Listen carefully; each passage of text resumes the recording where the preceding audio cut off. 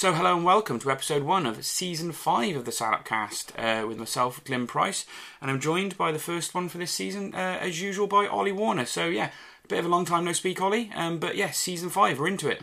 Hi Glyn, yep, it's good to be back. It's crazy to be back, and yeah, it's crazy to think we're now in season 5 of the Salopcast now. We never expected to be going for this long, or we didn't really know what to expect, did we, to be honest? So yeah, here we are again, and it'll be a new season, a different season this time round with everything that's been going on. But yeah, a season that, you know, hopefully we can get excited about, and hopefully it can be a bit more entertaining than last season. Yeah, and hopefully we can finish it, unlike last year, which is obviously the sort of millstone around the football at the moment, isn't it? And we'll talk about that as we go through this episode, Ollie, because there's a lot of things have changed within football and the football, you know, environment since we probably last did a normal podcast, Ollie. So, yeah, I mean, season 5, it is interesting. You know, we've done 186 episodes so far, Ollie, sort of 152 normal ones and 34 extras, you know, interviews and bits and pieces. So it's over 180 hours of content that we put out now, which averages to about, you know, we try to keep it below an hour every week, but I think we're about 58 minutes so far, so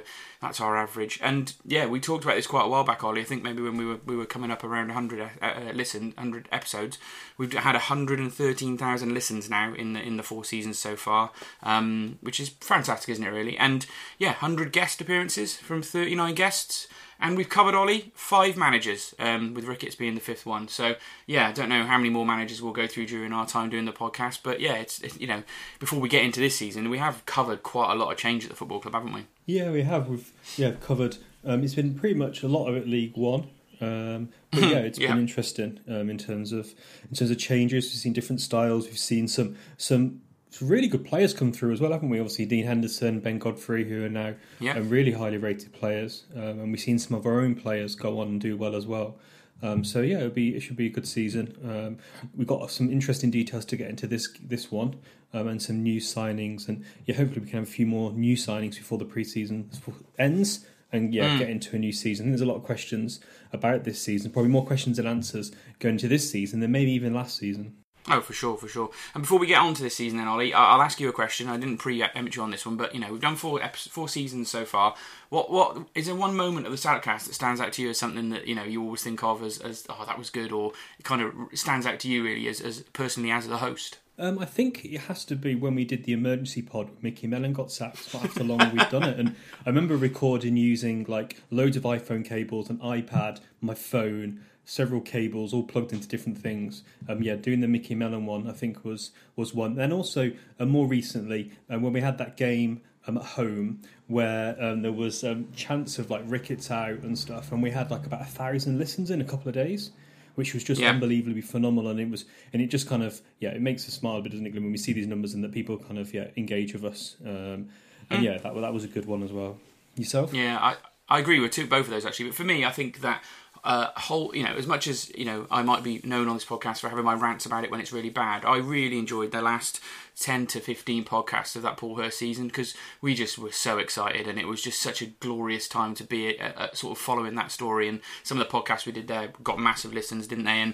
And it was just really, really good fun. So yeah, we will move on to the season now, Ollie, because I'm hoping we go back somewhere along those lines, and you know, we've got something exciting to talk about, because it certainly makes this podcast a million times more fun to talk about. But yeah, Ollie, go on, run us through the agenda of what we've got to cover, because we've got a lot of things to sort of, you know, get our teeth into, really, haven't we? Yeah, so we're going to have a very detailed dive into the Salopcast. I've done quite a bit of work and been talking to a few different people behind the scenes to try and get some insight, and I think we'll be able to share things that I've not seen, and as you know, Glenn, I've been looking at this quite intensely over the last few days. I've got stuff and information and insights that I haven't seen online, so that should be quite cool. So we have to bring those first. Then we'll look at the squad a little bit, comings and goings, where we think areas for improvement are, and we've got some feedback from some of the fans. And then I'll call it a bit of housekeeping, Glenn. So you love your Salop news, so we've got some Salop news to go through. The kits and the groundsmen and things like that. So yeah, we obviously like to talk about stuff on the pitch, but we also like to give people a bit of a holistic view of what's going on with Shrewsbury Town.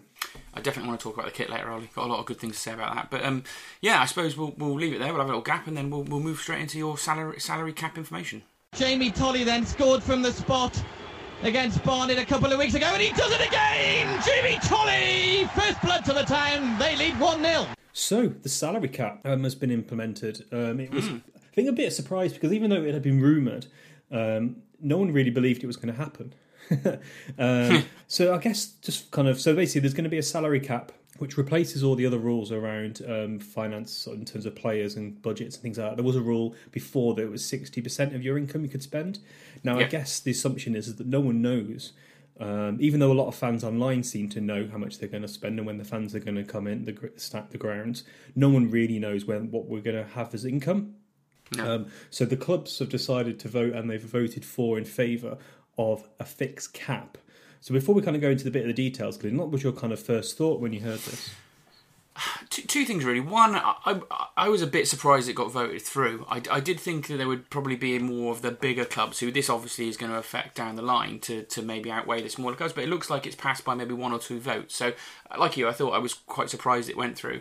In terms of my personal view of it, I'm quite happy with it. To me, I think it's a good place for us to start on the podcast because we've got a lot of things to talk about, from new kits to squads and stuff. But in reality, this is the biggest change to the competitive nature of the Football League, particularly League 1 and 2, that we've seen maybe in my time, to be honest with you, supporting a football club at this level, because it is going to very much level the playing field as far as I can read. And I know there are discussions about loopholes and ways around it and stuff, and you've got some information to share on that. But to me, it certainly feels like if you're in League 1, once this is settled down and you know we've dealt with some of the issues, it's going to make things a bit more even. And let's be honest, as a football club that are sort of in the middle of that table, we're not the biggest, we're not the smallest in League 1, we're probably going to shake out somewhere a little bit better than we were previously, I think. So I think it's a massive change, and I think that it's interesting to bring to the fans what this is going to involve, because having looked online, I think there's a lot of questions that fans have about it. So it's certainly massive in my opinion, Ollie. Yeah, no, it's certainly going to be potentially be huge. I guess it's and in all these things you can make rules, but how are they followed and how are they governed? Yeah. It's going to be the big thing. So there was an announcement, a short announcement from the EFL, which didn't really explain too much, but gave a bit of an overview. And what was in that statement, Glenn? Yeah, so I think we might have just mentioned there, but the fixed cap is 2.5 million in our league. So from the rules, when calculating total salary spending, the cap's going to include your basic player wages, any taxes involved in those player wages, player bonuses, so your goal scoring bonuses, your maybe I don't know, all sorts of bonuses you might be getting for appearances and things. Bonuses, stuff like that, player image rights, which is probably not quite as big of an issue at League 1 and League 2 level as elsewhere in football, but it is included. The agents' fees, which I think is really interesting, Ollie, because some clubs even at our level are paying extraordinary agents' fees, and that's going to massively affect their cap. And then other fees and expenses paid directly or indirectly to all registered players, and any income generated from players going out on loan is deducted from the club's salary cap in their calculation, which is fair enough, because once they're at another club, they shouldn't really count towards your salary cap. So it's a lot of stuff that's included in it, and I say the one that stands out to me there, Ollie, is agents' fees. So that's quite a big one, isn't it? There's a big one to have that included in. So when you first saw this or heard it, the first you just think, okay, I know X players on 3k a week, so that means that's going to be the cap. But you forget that obviously how complex football is and all the different things that go around it. Yeah, it could be quite big. It could be, yeah. So it is a case of for football clubs trying to. I mean, you've had some information, haven't you, Ollie, recently about how this is all going to shake out, because this doesn't just it starts at a certain date, but there are some things that are going to be different for this first season, aren't they, going forward? But in terms of a package of what we would offer a player coming to this football club, to me, once the salary cap's settled down, it would probably make me feel that player wages at League 1 level, maybe not League 2 level, but at League 1 level might have to come down a little bit from the sorts of wages that players are trying to offer Will Griggs or the better players in the division. I don't know, what do you think, Ollie? Surely it's going to be a downward pressure on wages down the line. Yeah, I think it's going to have a downward pressure on wages, and that's probably why the PFA was so quick to kind of put a statement out. Obviously, the EFL have lawyers of their own, so they also felt that they had a strong case. They wouldn't have done this unless their lawyers kind of gave their approval. So that'll be interesting how that. Obviously, the PFA are going to do anything is going to put any kind of limit or potentially soften the kind of any wage inflation, and you'd expect wage decreases to come down. But now let's be quite brutal. A club's income is coming down. The biggest expenditure is player wages, so therefore you'd expect that player wages to come down. So it'll be interesting to see how that works out. But yeah, so there's not too much detail in the EFL statement. So I did a bit of using our contacts, let's say, and spoke to a couple of people who are on the inside, and we can share a few very interesting bits of data. So first of all, the cap started on the 8th of August. So as soon as the announcement was made, the cap started. So any wages any wages since then go towards this cap. Okay. Interestingly, under 21 players do not go towards the cap. So if you've got loads of under 21s coming through your academy, or you've hoovered up loads of youngsters, even potentially on high wages, they do not count towards the cap. So obviously having youngsters is going to be a big benefit. I think that's fair. Yep. Yep, I think that's quite good. And then it gets a bit boring, but a bit more complex and a little bit messy, because it isn't just bonuses and stuff that get included. It also gets included is the employer's national insurance cost, private medical insurance costs. And then things like, if you imagine, Glyn, that an agent might say, well, my player's moving from London to Shropshire, I want you to pay his relocation fees, and I want you to pay his housing for the first year. Now, all that gets included. So these spreadsheets can have a lot of columns in them to capture all these costs. And then, interestingly, the way that it's been done, because, I don't know, let's just be a little bit silly for a moment. Let's pretend that the Sunderland chairman, in all their wisdom, decided to give Will Grigg a 20k a week wage. They were giving money out like it was free. So let's pretend that he's on 20k a week. Now, his wage will not count as 20k a week in this cap. And what has been done is the clubs share data, and basically EFL calculated the average wage. Now, there's a few average wage numbers kicking around, but one of them I've gone for is £2,185, which is quite exact. Yep. And then you add on top of that about 15% for their benefits, which gets to £2,500. And essentially that is going to be the wage of players that are already under contract by League One teams, and that will count towards their cost of the contract in the cap. So the average wage in our division is 30k a year. It seems low, but I suppose when you take in across the highest paid earners and it's better. So if you have the average wage comes to about 110k a year. Sorry. So it's over 100k a year is the average. Sorry, you're looking at average wages per week? Yes, per week, yeah. Oh my God. Yeah. Oh wow, that's pretty so if good. you take, someone's on 1k a week, and that would equate to around 50k a year. If you've got a youngster on 800 quid, it's like 40k. Basically the players are on obviously high tax earners, and they're over 100k, which is interesting. In League One?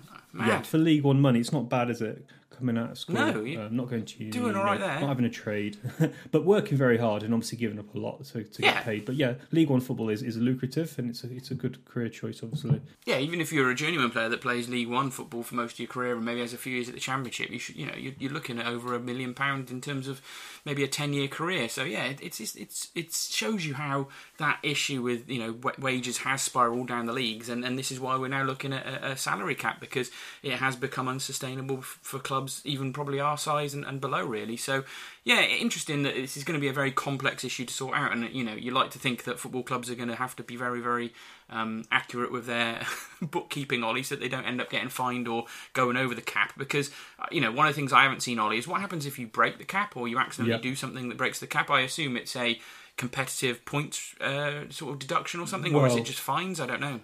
At first it's fines, so there'll be fines that will be levied. If you overspend by a set percentage, by 5%, you'll basically go to an independent commission, which I don't know what that could be. So that could be quite serious. But it's going to be a fine. So if you breach it by about 100k, you'll have about a 300k fine. So it's not insurmountable. But there's a going over 100k means maybe you could sign one player extra with no bonuses. So it's pretty tough. And it's going to be a challenge for some of those larger clubs, because if you look at Shrewsbury's expenditure on wages, now that includes Brian and the ticket officer and the media manager, but Shrewsbury spent 4.1 million on wages in 18-19 accounts. Blackpool 4.2, Wimbledon 4.7, and Southend was 5.6. And then you look at Barnsley, Portsmouth, they're in the 7-8 million. So. I know, if I was Oxford and I was Portsmouth, not Portsmouth, Peterborough, I would definitely be in favour for this, because they're going to be potentially have a big competitive advantage against Sunderland and Ipswich. And obviously this is where it gets, I don't know, I don't want to be too mean, but some of these bigger clubs have had a bit underperformed, obviously, to be in League One, some of these large teams, but also when they've been in so for example Ipswich in the Championships, they're not they're not a team with a huge income. When you look at the set of accounts for 17-18, they are about 6th or 7th from bottom in terms of income. Yeah. So obviously now they're in League One, they expected and hoped that they'd be able to kind of flex their muscles. So I can understand why their fans are really frustrated, because they have an income of 17 million in the 17-18 accounts. Lowest was Barnsley with 12 million, up to Hull with like 48 million. Obviously some parachute payments in there as well. But they obviously thought that they're going to be able to flex their muscles and have some fun and sign some players and try and win the league quite comfortably. But this is a real leverer for the league. So I can understand why they're frustrated, because I think if we were in League One, if we were in League Two, we'd potentially be frustrated as well of being capped on our spending. Yeah, that's a really good point. Something I saw a few times talking about, Ollie, is if we were to go down into League Two now, maybe it's not as easy for us to flex our muscle and be a club that can get out of it quite as quickly as possible. But at the end of the day, this is about sustainability, and it's about keeping football clubs going and making sure that we get through a tricky period. But also, let's be honest about it, before we got to the coronavirus issues, Ollie, we had clubs going to the wall. Bury happened pre-coronavirus, and this is more about the long-term survival of football, where the rich are getting richer and us down the bottom are struggling more and more unless we think of innovative ways to make cash. But it's interesting one on Peterborough, because this morning I was just reading something about the 7 clubs that did vote against this, and you could probably name them, Ollie, because they're the 7 biggest clubs in the division. But it's Sunderland, Portsmouth, Oxford, Ipswich, Hull, Wigan and Charlton. Obviously a few of them have come down this year, but Peterborough haven't voted against it by the looks of it, which is interesting. And I think that we've obviously, Brian's been very clear that we were for it as a club, so it's obviously something we think it's going to probably benefit us in the long term in terms of our sustainability. So I'm all for it, is my general view. And I'm interested to see how it shakes out. The other thing I was going to say, Ollie, is it makes ownership changes an interesting point as well, because previously, if you were someone that had a fair bit of money and you thought, okay, right, I'm going to chuck a load of money into obviously Charlton's a bad example, but a Charlton or a I don't know, a Portsmouth who've got wealthy owners, but some very rich owner wanted to take them back up the leagues. You can't really do it in the way you used to be able to now, because you will have that cap of money. One season, that's the thing, we don't know. So I think there's a lot of things that have been said about this salary cap. Is that some people think it's the end of football and some of the drama, some fans. So I saw that some Sunderland and Ipswich fans were saying they were going to boycott away games, which for me seems a bit juvenile. If they don't want to come to games, this is probably the best season not to do it. Don't come, lads. It's fine. And we'll have a better home advantage. We'll put pressure on the ref. And to be honest, in this one season, your income or potential income you'd have given us doesn't really matter, because we've got a salary cap. So it's actually not really going to impact us too much. It just means that we would just basically just bank the cash and save it for another year. So I think people are a bit frustrated. And I understand why Sunderland and Ipswich fans would be frustrated, but I think people are being a little bit blindsided, and people need to step back a second. No, at this point in time, on what's the date today, Glenn? It's the 9th of August. No one knows when fans are going to be allowed back in grounds. And no one knows. So let's take Shrewsbury's ground. Yes, we can laugh and joke. We only fill it 60%. But that, and our season ticket holders are about 3,000. So we could actually easily socially distance in the stand, in this ground. Correct. Now, let's just pretend, I don't know, let's say Portsmouth, who have 17,000 average attendance. Let's just pretend they got 12,000 season ticket holders. I'm sure they couldn't socially distance 12,000 season ticket holders. So they're going to have to give money back to those guys that can't come in if we don't have full stadiums. So, so many unknowns. And I think people who are kind of being very frustrated and very angry about this, and saying they're going to boycott games, they seem to miss the fact that no one knows what these clubs are going to get.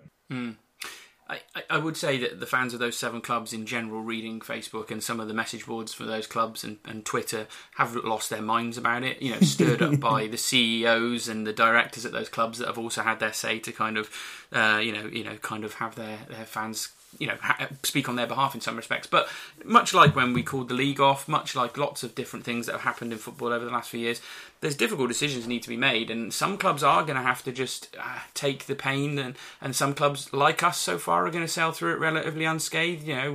We got away with the season ending soon because we were already mid-table. It didn't matter. We kind of are quite happy with this salary cap coming in because we fall somewhere in between the haves and the have-nots. So, as a club, we can count ourselves quite lucky, but I can understand why at both ends of the spectrum there are fans of clubs that think this is unfair, and their clubs have been run in a very different way to how Accrington and Shrewsbury and Wimbledon and the clubs that are owned by community trusts and stuff like that. Sunderland's and Ipswich's are not run that way. They're run with a much different financial model, with wealthy owners that can do things that they just want to do, and this cap is going to mean they can't. And it's unfortunate, it's a different type of football, and as you say, it might last one season. I hope it doesn't. I hope it just continues to level the playing field going forward. But the only, I say I'm for it, the only thing I would worry about is that there is no salary cap, as far as I'm aware, at the Championship so far, Ollie, which then does really distance the Championship away from League One. The gap then becomes unbelievably wide, doesn't it? Yeah, I don't. Yeah, I think that I'm not sure how true that is. So let's say, for example, Shrewsbury have a stellar season. The salary cap, just to the much annoyance of lots of fans, we have a super season. We have another Paul Hurst-esque season, and we go up into the Championship. Now, the salary cap means that we've actually saved £3 million because we haven't spent that much money on wages. We go up, we get the extra £8 million. Half of our players' contracts normally expire after 2 years anyway, so potentially about 50% of our squad disappears, and then we spend the money for the Championship. So yes, in terms of long-term squad building, but most of the time, I think a lot of people are kind of playing mystic balls. No one knows what's going to really happen, and I think people have been quite emotive in terms of I think their response to this. I think you're right. If you got up, you'd take that money, but I think it's more about the fact that once you're up there, the salary cap then disappears in the Championship, and every other club's got infinitely more money than us to sort of spend you out of trouble. But I suppose that's the same as it is now, to be honest with you, isn't it, Ollie? So I guess you're right. Maybe it isn't quite as big. And I think some people think this has been implemented as a leveller. Now, interestingly, the Championship, the Premier League has a leveller, and they go the other way, and they give everyone money, so they all spend. There's no way that you can tell me that Bournemouth bring enough money, not much money to the Premier League as Man United do. Now, Man United, yes, do make more money because they have their foreign revenues and they get a greater share of that. But the domestic money, they all share it basically to create a leveller by giving more teams more money. Now, Liverpool, Man United fans could say, well, that's not fair. Don't give Bournemouth and Sheffield United and West Brom and Fulham money. So people don't mind that. And I'm sure Ipswich fans wouldn't be moaning when they go if they get back to the Premier League and they get that money, but they don't want levelling this way. Now, I'm sure that this cap, I'm confident this cap was not put in as a leveller. I think for clubs like Shrewsbury and Wimbledon, I think this is a side benefit. Now, a lot of fans probably wouldn't believe that and don't agree. Now, and also turning around, what is wrong with levelling? Football is supposed to be competitive. It's just competitive, and it shouldn't just be about if the football is just about finance. Sometimes I just think when you see these arguments, let's just do a league table of attendances, of income, and then just stop playing football. It's about competition. And one of the biggest frustration things I have with football is that Wolves. Look at Wolves now. Wolves are going to have to spend millions and millions to get into the top six. It's a bit of a closed book shop. If Ipswich, Sunderland, they could never get into the top six unless they had a massive sugar daddy. And I think that's just a bit sad that you can't get to the highest echelons of football without funding externally. Wolves are trying to do it and breaking the rules, aren't they? They've got pulled up by UEFA for breaching their salary cap. So what does that say? But exactly. I mean, going back to Shrewsbury, I saw fans of clubs saying, these little tin pot clubs, to play League One football for them, and talking about us and Wimbledon is like, getting to the Champions League for them.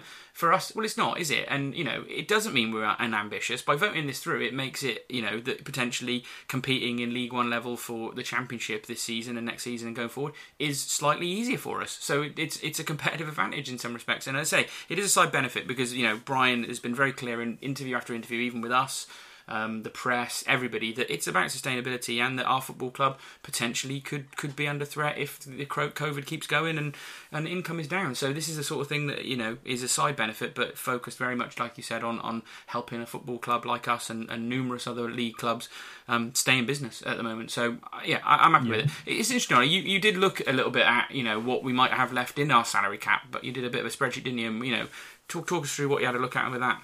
Yep, so what I did is I got the squad together and I looked at it. So just first of all, we've got a number of under-21 players. And one of the players, I can't remember who it was now, makes it by a couple of days. I think if I'm using the cap as the date of when the under-21 reference kind of starts. Oh, so got Rochelle Williams, wasn't it? Yeah, Rochelle Williams, Callum Gregory, Scott Nye on loan. We've got James Rowland and Ryan Barnett. So in my assumptions, which I'll share online afterwards, I'll share the spreadsheet so everyone can have a look. is effectively they're zero when it comes to wages in terms of the cost. And then we have players like, obviously Dave Edwards. I'm sure Dave Edwards, you'd assume, is on more money than the divisional average, which with national insurance and all those medical insurance costs, I've calculated it. I've using the number 2,513. So we've got Jason Cummings, Sean Worley, Ollie Norburn, Dave Edwards, and then in defence we've got Ebanks Landell, we've got Alan Pierre, Scott Goulbourne and Donald Love, which I've assumed are on that divisional average. And then you've got Harry Burgoyne, you've got Ryan Sears, you've got Brad Walker, Josh Daniels is the new signing, Daniel Ado and Pike that we signed. And I've made some assumptions on their wage, which I'll share. I won't go through all the details now, because it's a bit boring. And then I've also assumed bonuses, which I think I've undercooked, but I've basically put basically 5k for most players, 15k for Dave Edwards. I'm assuming that we're going to score some goals, so Jason Cummings gets a really nice 30k bonus, which I think probably is quite low. So it's basically total bonuses for the year is 165k, which I'm sure is low, but anyway, you got to stop somewhere. So basically, I've calculated. I've calculated we're spending at the moment using those rules 1.8 million, which leaves us with £666,000 less. Now, if you cap that, and if you say we signed 4 first-team players, we could pay those players actually over 3k a week each. So actually, for Shrewsbury, much to the annoyance of the bitter clubs at the top of the league, we're actually in a really comfortable position, and we can actually sign a few players on decent wages for League One level. And so even if you added 5 players in, we could still let's calculate that. So we could spend £2,600 a week on those players, including benefits. So, we've still got a bit of money left. So basically the good news is for Shrewsbury is that we're well within the cap and we've got a bit of money still left to spend. And we should add that it doesn't stop us trying to hoover up some pretty decent loans or even full-time signings that are under 21. Exactly. And they aren't going to affect the cap. So there's let's definitely play a game, Glenn. Let's pretend we're able to get Jude Bellingham on loan from Borussia Dortmund, and he would count 0 towards our cap. Yeah, I can't see that one happening. I can't see that happening, no, but it's you can only dream, Glenn.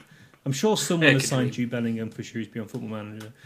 We'd have to retire a shirt then once he leaves on it, so I wouldn't be too keen on that. But yeah, I think it means that, when we talk about the squad in a little bit while, we've definitely got the flexibility to do some of the things that fans are still expecting in terms of signings and stuff. So yeah, interesting bit of analysis there, Ollie, and I think definitely worth sharing a line down the line, even if your numbers are off a little bit. I'm sure it's a reasonable first view, isn't it? But yeah, there we go. Is there anything else on the cap from your research you wanted to bring to the table? Cap it there, Glenn. Okay, that's fine. Well, we'll move on now to having a look at what's happened with the squad. Steele's header to Steve Kerrigan. Steele gets the return pass and scores. The perfect 1-2 from the strikers. So, we've obviously been talking about signings and the squad related to salary cap, but there's been a fair few changes since we last caught up, Ollie, in terms of players coming in, players going, and we mentioned, I think on the last podcast, the guys whose contracts had expired, so we don't need to mention those guys that left, like the Romain Vincelants and the Joe Murphys. They've gone when their contracts expired, but obviously one loss we have had is someone we offered a contract, Ollie, Josh Laurent. We haven't had a chance to talk about Josh leaving. He's gone to Reading on a free. A good move for him, Ollie. Possibly someone we will miss, but I saw a lot of fans, saying that he wasn't irreplaceable, considering, he's gone to a Championship side, which is a bit of a weird one, isn't it? But, maybe there's a bit of merit in that, Ollie. No. No, I think Josh Laurent is, and I'm going to sound a bit arrogant when I say this, as if I know more about football than some, but I think sometimes a player can be underappreciated in his time. Yeah, for sure. I did a little bit of a summary for a Reading podcast, and in writing it, and also doing the squad as well. Like, if you had to put a position, where would you put? I did that summary of our players. Yep. Where would you put Josh Laurent? What, in terms of position? One position. Central field. But he can play everywhere, can't he? So I think that's what we'll miss. Through the middle. That can play, can play anywhere on the wings. He's played up front in a front three. He's played in every position. He's really athletic. He can cover the ground. I'm sure his mileage stats are really impressive. Yes, he didn't score as many goals, but there is a little caveat about, in terms of goals that we score as a team. And I think he's just one of those players that I think you'd. Yes, he can be frustrated. He's missed some chances. He isn't perfect. But I think he's one of those players that when you look back and go, oh, you know what, I wish we had a Josh Laurent in this squad. And I would say potentially he was one of our best players. Is he good enough for the Championship? He's going to have to prove that. And maybe he'll do better in a better team. But do you think that's fair, or do you think I'm being a bit too positive? I think there's an argument to say that we never really saw the best Josh Laurent, which is a weird thing, again, considering we saw him play for 2 years. But for most of those 2 years, he played with a handbrake on, like the rest of the squad. And you can say that, oh God, he would miss a lot of chances and this, that and the other. But tell me a player in the last 2 years who hasn't been defensively minded and missed loads of chances and looked like a negative player at times. At least there were periods, Ollie, and we've done this podcast after the 2 years he played, where he was regularly being the one we'd say, God, at least he was running forward, or at least he was giving us a bit of, forward momentum. And, he'd like to have seen us playing in a more attacking tilt for those 2 years and seeing what Josh was like, because I think he would have been leaving as a player that everyone was like, oh my God, imagine he's him going to absolutely smash the Championship team. If we'd signed him in January in that Paul Hurst team, a bit of that extra drive, I don't think he'd be rated as good as Nolan. And that's the thing, isn't it, about players? And I've learned, I'm happy to say, I said once many moons ago that James Collins wasn't a League One player. When you look back now, it's just a stupid comment to make, utterly stupid. But you have to remember, you've got the players, their personal life to talk about. Obviously, heard about Lingard, and there's a player from Accrington Stanley who retired for personal reasons. You've got the system you're playing in, and we've talked, about how we've talked about Gary Peters and Mark Tierney lumping the ball forward. You've got tactics, teammates. You've got so many factors that determine how good a player does. Good luck to him. I think it's worth saying he's a really nice lad. And, you have a player that plays with a smile, and you never saw him. You never saw him moaning or whinging or not trying. You couldn't doubt his effort ever for us, which is something Town fans respect a lot of as well. And I saw his first interview with Reading, and he was really appreciative of us as a club and what we'd done for him. And he sort of said, I'll always love that club, which was nice to hear.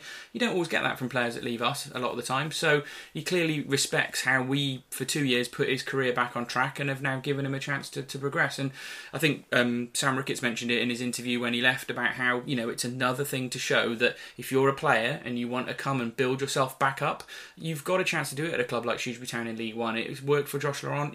I suspect next year it will probably be the same issue for Roshan Williams. He may be destined to go and do a similar thing. And we are continuing to prove that, whether through our own young youth system or bringing in players on loan or permanent signings from clubs that have been let go higher up. We can sort of rehabilitate them, which is a good thing for us because we get the best out of some good players and we allow people to move on. Hopefully normally for a bit of money. I mean, it looks stupid not to have sold Josh Laurent in January, doesn't it, now, going back, because we didn't play very many games after January and, But it's all, you don't know the details, do you? It's all subjective. Yes. Yep. No, it is. So, that's gone. He's the only one that's left. Obviously, Omar's still considering his contract, but I suspect he might be considering several contracts. Latest rumours are that he might be talking to Crewe, so we'll see how that one goes. But we should just mention, obviously, as we're talking about the cap and under-21 players being free, it was probably very good then to get Ryan Barnett and Cameron Gregory to sign a couple of extended deals as well. So those two will be in the first team squad next year, not costing us anything. And good to see, hopefully, we can have two young players progressing. But outside of that, Ollie, 3 signings in this last week, all very different. Yeah, so we've got 3 new signings, which is, some captured the imagination, bless their cotton socks. Shrewsbury Town fans are very quick to be negative, but sometimes rightly, because we do our research soon, with Wikipedia today. Now, interestingly, and someone did give me some grief for saying, just because they haven't got a Wikipedia page doesn't mean they're not any good. Yes, but it also means you have no idea who they are, and it makes it very hard to prepare for a pod. And that's why we like Wikipedia pages, because we can steal with pride and make ourselves sound like we know what we're talking about. Because let's be honest, we don't know most of the signings to sign, because there's literally hundreds of thousands of players at our level. So, who was the first signing, Glyn, and who's taking the number 9 shirt? The number 9 shirt, Rekiel Pike, a free deal from Huddersfield, obviously linking up with the coach we just brought from there, Dean Whitehead. So, he's obviously had him there. But obviously Ricketts knows him from his time at Wrexham as well, where he had him on loan, I think, in, when was it, 2018-19 now, just before Ricketts left. And, he's 22, so he's not under the cap, Ollie, which is a shame. He is a striker, and the managers said he's 6'2", very quick, very strong, and I believe he's got loads of potential. Said he was delighted to get him as a permanent signing, can't wait to get him in and help him develop and watch him progress. There aren't many players blessed with his pace and strength. So, Ollie, similar to what we just talked about with Josh Laurent, it's a player coming down to maybe take a step back up. But, what was your first reading of it? You look at his record and you read what other fans think of it, and yeah, it's not always the best steer, but I don't know. What do you think of this signing? Yeah, it's these signings can go either way, can't they? Definitely need to give him obviously a bit of time, but I don't think at the same time there's any harm in Chelsea Town fans looking at Wikipedia, seeing he's played in total 78 games and scored 8 goals. That doesn't really bless me with a huge amount of confidence. Now, could he be an anti-Sarcevic and be pretty rubbish? Or could it be a Toto that came from Hartlepool and no one knew him? Everyone was like, who's this rubbish defender? And he's probably one of the best defenders that we've had in the last 10 years. So, be interesting to see how Harry Kyle gets on. I saw a few comments, chatting to a few Rochdale fans who weren't overly pleased. A few Port Vale fans said that, he's got some potential and didn't really see the best of him. So I think he's one of those ones where you don't really know. And fingers crossed he can be good. The proof will be in the pudding. Yeah, I think, you look at his record and he got 5 goals in 23 at Wrexham, so Ricketts maybe saw him at his free scoring best, but since then he's played 19 games at League One level for Rochdale across 2 seasons and scored just 1 goal at our level, which is probably the same as some of our defenders, to be honest with you. And for me, you give every player a chance. We've absolutely no idea whether he's going to use this to kick on, like we talked about with Josh Laurent, but it's just the pattern of strikers that we sign sometimes frustrates me. You take Cummins away from it and our pattern tends to be strikers that haven't scored very many goals across their career, quite young, haven't actually played that many games, and then we kind of think both Christmas fans are a bit miffed about his contribution to the games and lack of goals, and really, do we wonder why? It's the sort of same pattern repeats itself over and over and over again, and so it seems, unfortunately for Rico Pike, that it's like a poison chalice now in some respects, because everyone's going to kind of think that now, because this is what keeps bloody happening, to be honest with you. But I suspect he's pretty cheap, to be honest with you, Ollie. He won't be on the highest wages for the cap, so I suspect he's been brought in to be our first choice striker, very similar to Morrison last season. Obviously that went completely wrong, but Ricketts was clearly looking for someone with strength and a bit of physicality up front that we probably don't have with Ado and Cummings. So he does offer us something we don't have now. Whether it's going to be the sort of signing that turns out to be Carlton Morris-esque, which is what we probably hope for. Carlton Morris didn't score many goals. He scored 5 or 6 or something, but he obviously enabled. Yeah, exactly. So let's just have a little bit of fantasy. Josh Daniels gets 10 goals. Sean Worley scores 10 goals. Dave Edwards gets 10 goals. And Ado gets 10 goals, all supported with Pike, being integral to those goals being scored. Then you'd say, cheers, mate, thanks very much. So let's give him a bit of a doubt and see how happens. Hopefully he doesn't do a Ludlow when we first see him and gives us dread and fear for whenever he comes on. So let's see how he goes. And one thing I would say is Ricketts clearly sees a lot in him because he's given him one of the fabled 3-year contracts on it, which is surprising. Deals under Ricketts have worked pretty well so far. So, could this be the breaking of the chain, or is this going to be a continuation of that trend? Yeah, I think they would have to be pretty confident it's going to be something that works for it to be a 3-year deal. But we're seeing more and more of these 3-year deals. They used to be rare as hen's teeth for years and years during the 90s and the early 2000s, and we see them quite often now, don't we? But that's the striker anyway. I personally, we'll get to what else I think we need, because I think we need another striker still. But next in then, Ollie, Scott High. Yep, Scott High taking the number 25 shirt on loan from Huddersfield. There's a theme here, Glenn. There's a theme. So he's played 13 minutes for Huddersfield. He signed a new deal under the Cowley brothers, gave him a new contract. So I think it's fair to say that they're pretty good at kind of evaluating talent. So let's take that as positive. Very little information on him. He's 19 and he's coming to us on a 1-season loan. So he could be a Luke McCormick or he could be a Ben Godfrey. Who knows where he's going to kind of fall in that mix. Yeah, the sad thing is these sorts of signings have tended to be more Luke McCormacks than Ben Godfrey's, haven't they? Because I was thinking back to the last few years, you think Godfrey stands out and, can you come in and do that thing? But actually, we've had Luke McCormick, Louis Thompson, Ebou Adams, Dan James and Charlie Colcott, all from clubs similar, Premiership teams like Huddersfield, all coming down thinking, they might be able to do it. And really, the impact all 5 of those players had was almost nothing, to be honest with you. Whereas Godfrey came from Norwich and was absolutely fantastic playing a position that he doesn't ever play in anymore. You'd like to hope that he can come and do a Godfrey, but the odds seem pretty low. However, if he's just a bench fringe player and is going to be offering us no money on the cap and can kind of just get some football under his belt, it's probably going to suit us. It's going to suit Huddersfield. It looks like he might be a bit part player, but we don't know until the football starts. He might be a surprise, and I'm hoping he is personally. Yep, hope fingers crossed he'll be good. And then for me, the next signing for me is the most exciting one.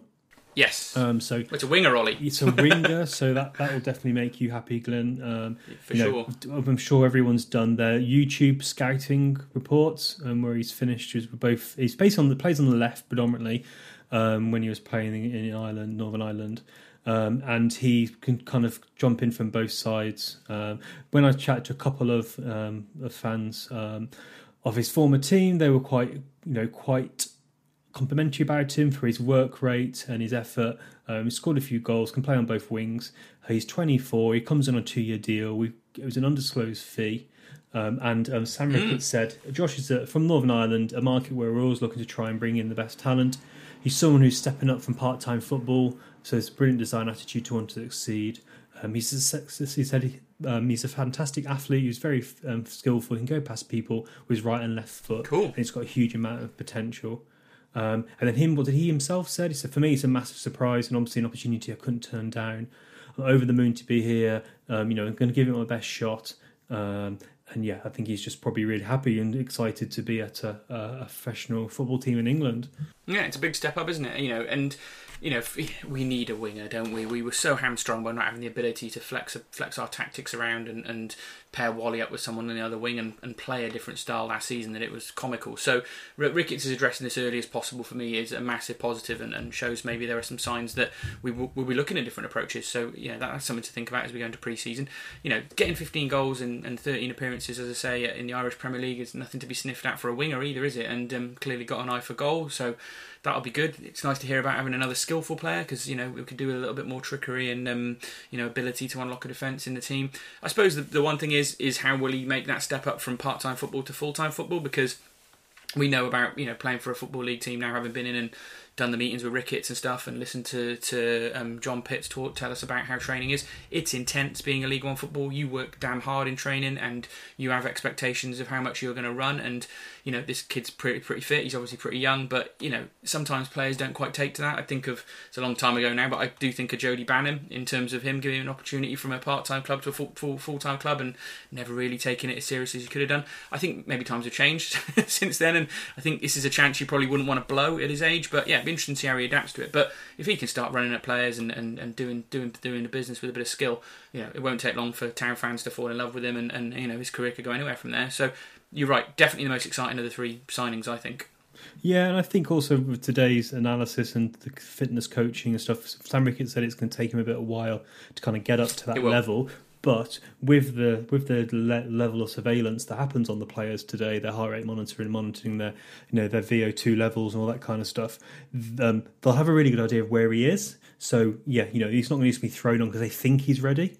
They'll only play him when they know he's ready. So I think that should help him as well, because if, I don't know, we're 5 games into the season, they think, yeah, he's now ready to play 30 minutes at full speed, then he'll come on and be an impact sub, rather than rushing him and just throwing him in. So I think the benefits of science could potentially help him as well. And he's coming early in pre-season, hasn't he? So yeah, it gives exactly. him the best possible chance to be getting up to speed. Running his little legs off, trying to get as fit as possible. Yeah, he's trying to get as fit as possible. And for me, it must be really exciting.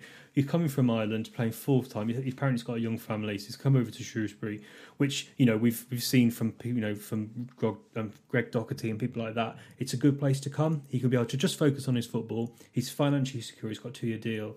So hopefully he can just focus on and kick on. So, he, as you said, Glenn, he's definitely kind of the most exciting one so far. Yeah, and he's 24. He's not a raw young lad, so he should have a fair bit. He's got a family and stuff, so he's, that's going to be, not that he probably needs any incentive, but he's going to be. You'd imagine he's going to be working really hard to kind of prove that he wants to be a professional footballer. And I imagine this is a dream for him. It's something he's probably been looking forward to for his life. How long do you think it will be until Ricketts turns him into a wing back? Or a defensive wing back. There we go. That's it. That's all we've got in terms of changes so far. But I think that we'll move straight on to looking at where we're talking about the squad, Ollie, because it kind of comes off the back of this. But we've still got areas for improvement, haven't we? And I think that we both got our thoughts on where we think we should improve. To me, we still need cover at left back, potentially right back, depending on how Sears' injury got on. I know he came back at the end of the season, but you probably want to be looking at some cover at the right and left wing back or left back, right back positions. I mean, for me, weirdly enough, I think that central midfield we probably need another body because Laurent's gone, as we just discussed. I wouldn't call it a body, I'd call it quality. Yeah. Yeah, no, that's a really fair point. Edwards is going to be another season older. He's not getting any younger. We're not sure how Norburn's going to come back from his couple of bad injuries he's had now, to be honest with you. This is something that's been happening a fair bit, and sometimes these injuries can knock a player back. When we look at players we've had,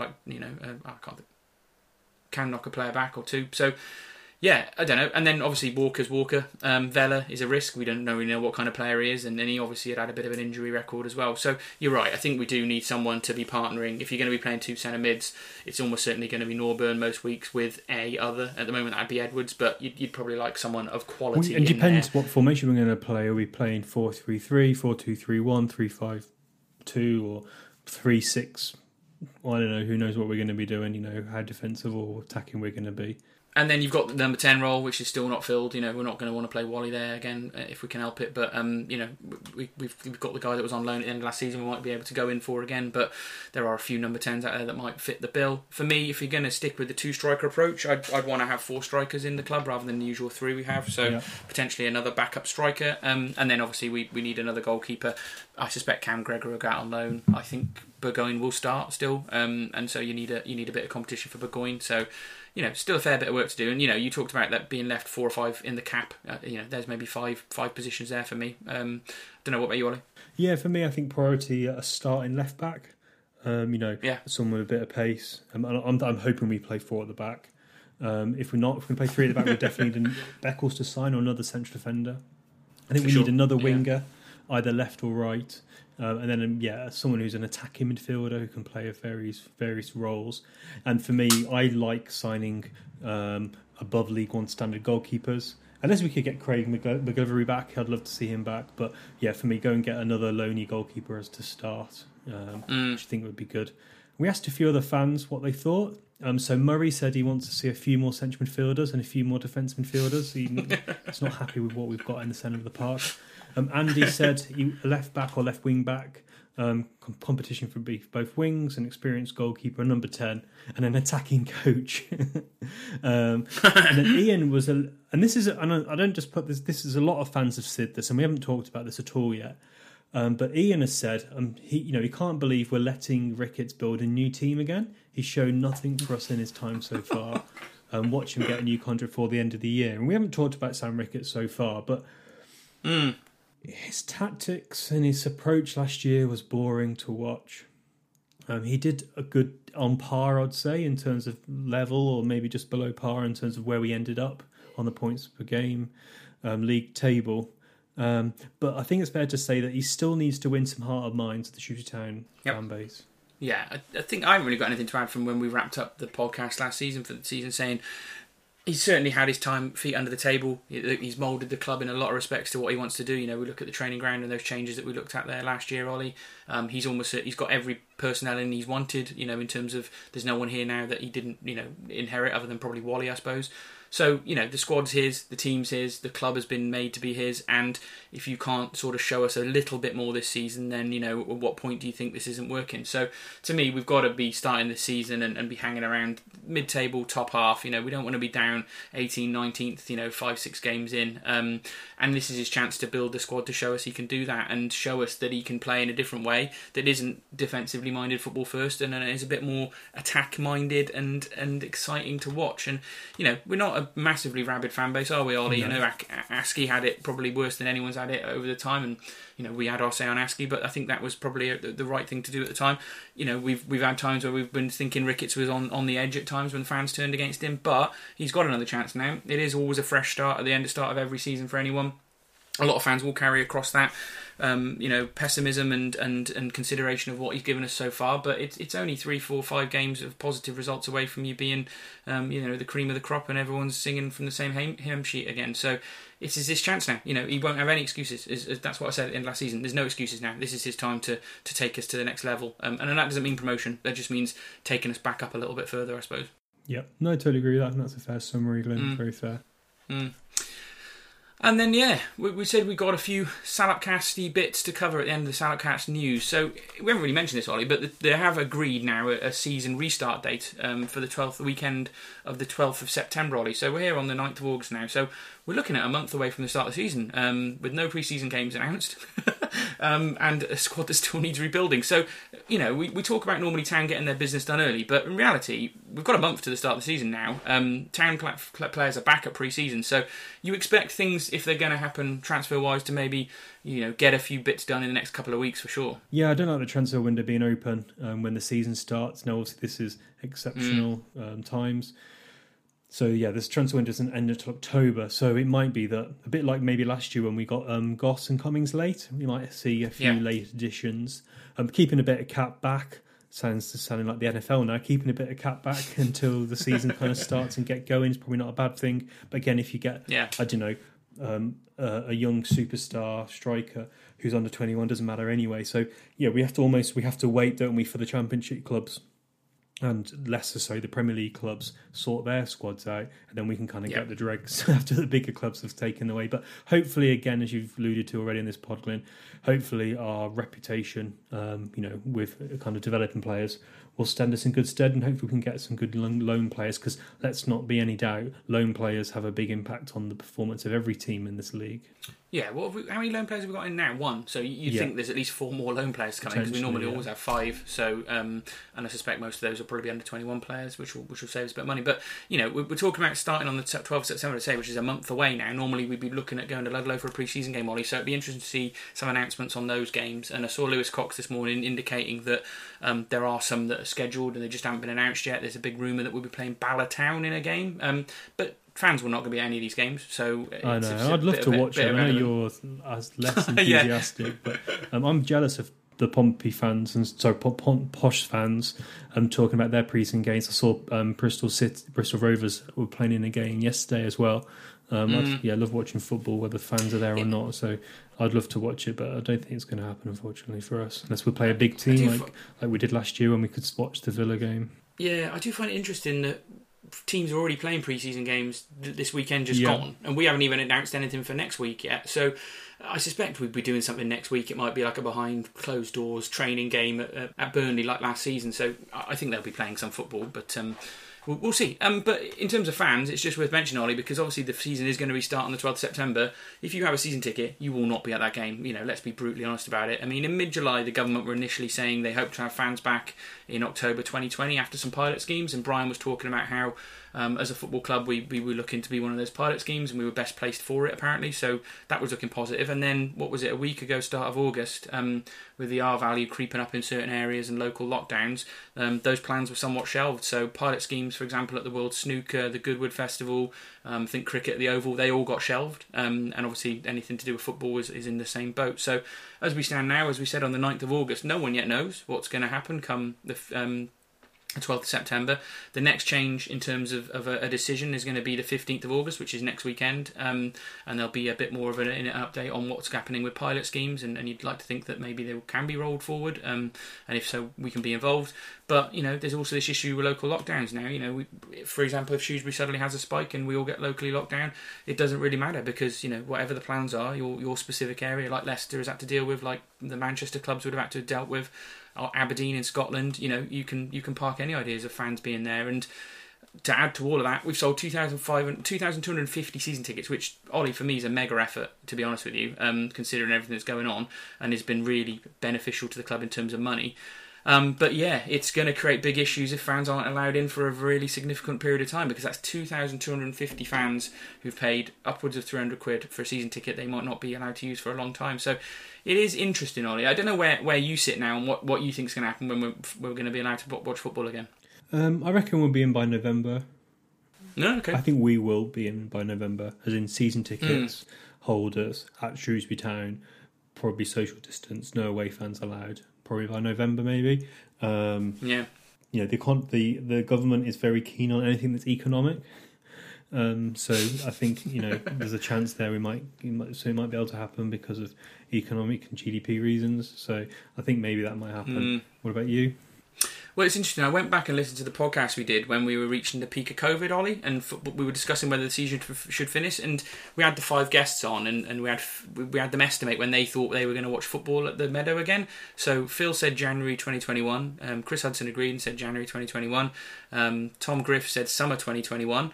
Mike said, my brother said mid-2021, and Dan Hoff said early 2021. So, if we end up getting in this year, we're ahead of schedule of what we all thought at the peak of the COVID, I suppose. But, we're in the lap of the gods, aren't we, with second waves and anything that happens because everyone's been having summer holidays. Who bloody knows what's going to happen? But I'd like to hope, personally, we can get in and see some football in 2020. I wouldn't be surprised if we don't, but we've all got to kind of keep our fingers crossed and, let's be honest, keep trying to follow the rules and keep trying to keep Shropshire and Shrewsbury, which has not escaped unharmed, to be honest with you, Ollie, but has been fairly okay and has a low amount of infections at the moment. Let's try and keep us as clean as possible so that we can be one of those areas where football can happen and we can kind of get back to what we love. That's why I'm following the rules, because I want to get back to doing the things I like doing. So yeah, fingers crossed, I suppose, is the way to cover that bit, Ollie. Yeah, no, definitely. Fingers crossed it happens. And yeah, I look forward to going back to a game. Looking forward to seeing people. I haven't seen many people over the last few months. No, I've started to get back to playing golf because that's started again, and seeing some of the lads I go to the football with, which has been good fun over the summer months. But as soon as the weather gets bad, golf's not a lot of fun in the rain and the mud, Ollie, so we'll probably knock that on the head as well. But yeah, it'd be good to get back to the social side of it as well. That is a massive part of being a football fan, isn't it? And then, yeah, there's a couple of other things to comment on, Ollie, because we've announced our new home kit for the season, which I'm pretty delighted with, Ollie. Yep, no, I think it looks pretty smart. It's better than last season's kit. I know a lot of the fan base are happy with the stripes. So yeah, I think it's a good kit. Looks nice. Obviously, it's always good to see it in the flesh, see how it looks. But yeah, I'm pretty pleased. I think, well done to the club after last year, because last year didn't go down as well as they probably would have hoped. No, they did a really good launch for it this time, didn't they, as well? And they actually didn't put an oversized kit on Sean Wally and take some photos in the dark. Yeah, but no, for me the kit's nice. It does show that we can play in blue and amber stripes, but have a little bit of flair and a little bit of je ne sais quoi to it, sort of thing, because it fades away at the bottom into like a little diamond pattern, and it is an interesting design and quite cool looking, I think, personally. Not who knows whether it'll be iconic in the future, but I like the idea of doing something a little bit different but sticking with blue and amber stripes. I think we've talked about this a million times, Ollie. I am Mr. Blue and Amber Stripes, and they've done well. They've smallened. It looks like the sponsors a little bit smaller and not quite as overpowering as it was on the kit last year. Looks like the proper colours, proper blue and amber. There's very little for me to be critical about on it this time. So yeah, we'll see how they got on with the away kit, because we'll need a new away kit. I've heard rumours that it's going to be a white away kit, Ollie. So we'll see how that goes in terms of the design when that comes out, and that should be soon, you'd imagine.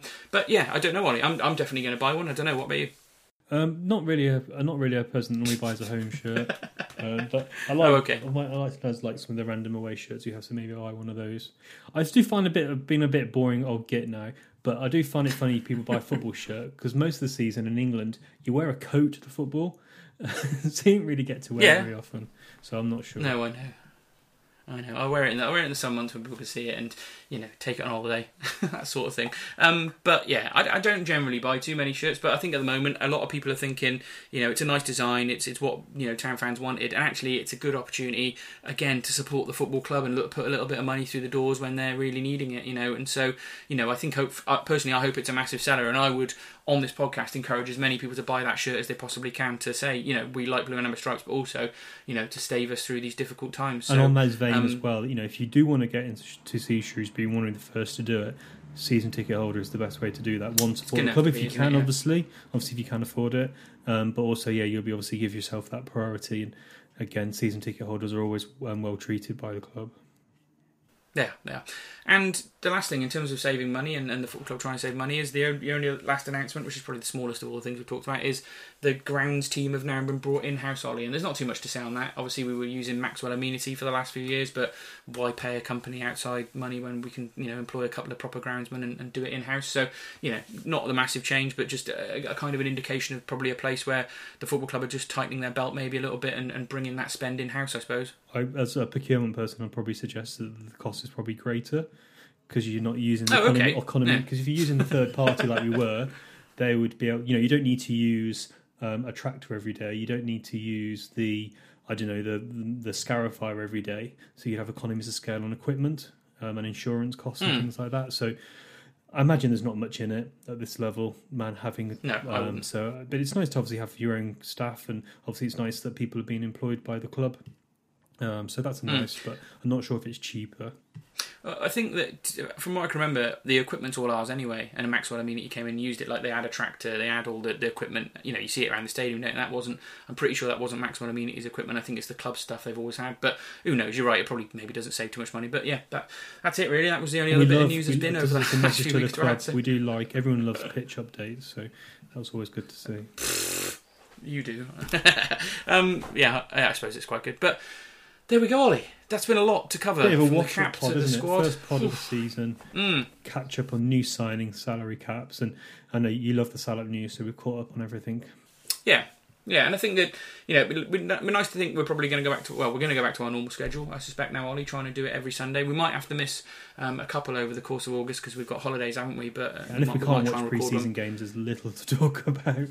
Yeah, exactly. So we might just do some update pods of new signings and what results and scores have been, and looking at, you know, the match reports from probably Lewis and stuff. But until we get to see something, whether it's a streamed game at some point down the line, then it's going to be difficult to do too much coverage. But yeah, we shall follow the club through this. There's plenty of other stuff to talk about with the football club in the context of everything that's happening. So there'll definitely be stuff to talk about. But we'll try and come back every Sunday, apart from when we've got holidays. And we have got a few other bits now. We're back at it, Ollie, planned, haven't we? Which we can't say too much about. But I think that should definitely bring a smile to people's faces when we put that out. So, yeah, we're back, and you're all going to be back soon in a ground at some point, and we shall meet again then, but it might be months away. But yeah, the 2020-2021 season, Ollie, is go now. I think we should start every podcast with, yeah, this is the 2020-2021 season.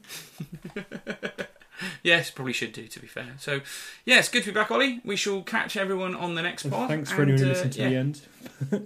Hope you have a nice weekend. Terrible. And hope everyone's enjoying the nice weather. Yes, and catch you next week.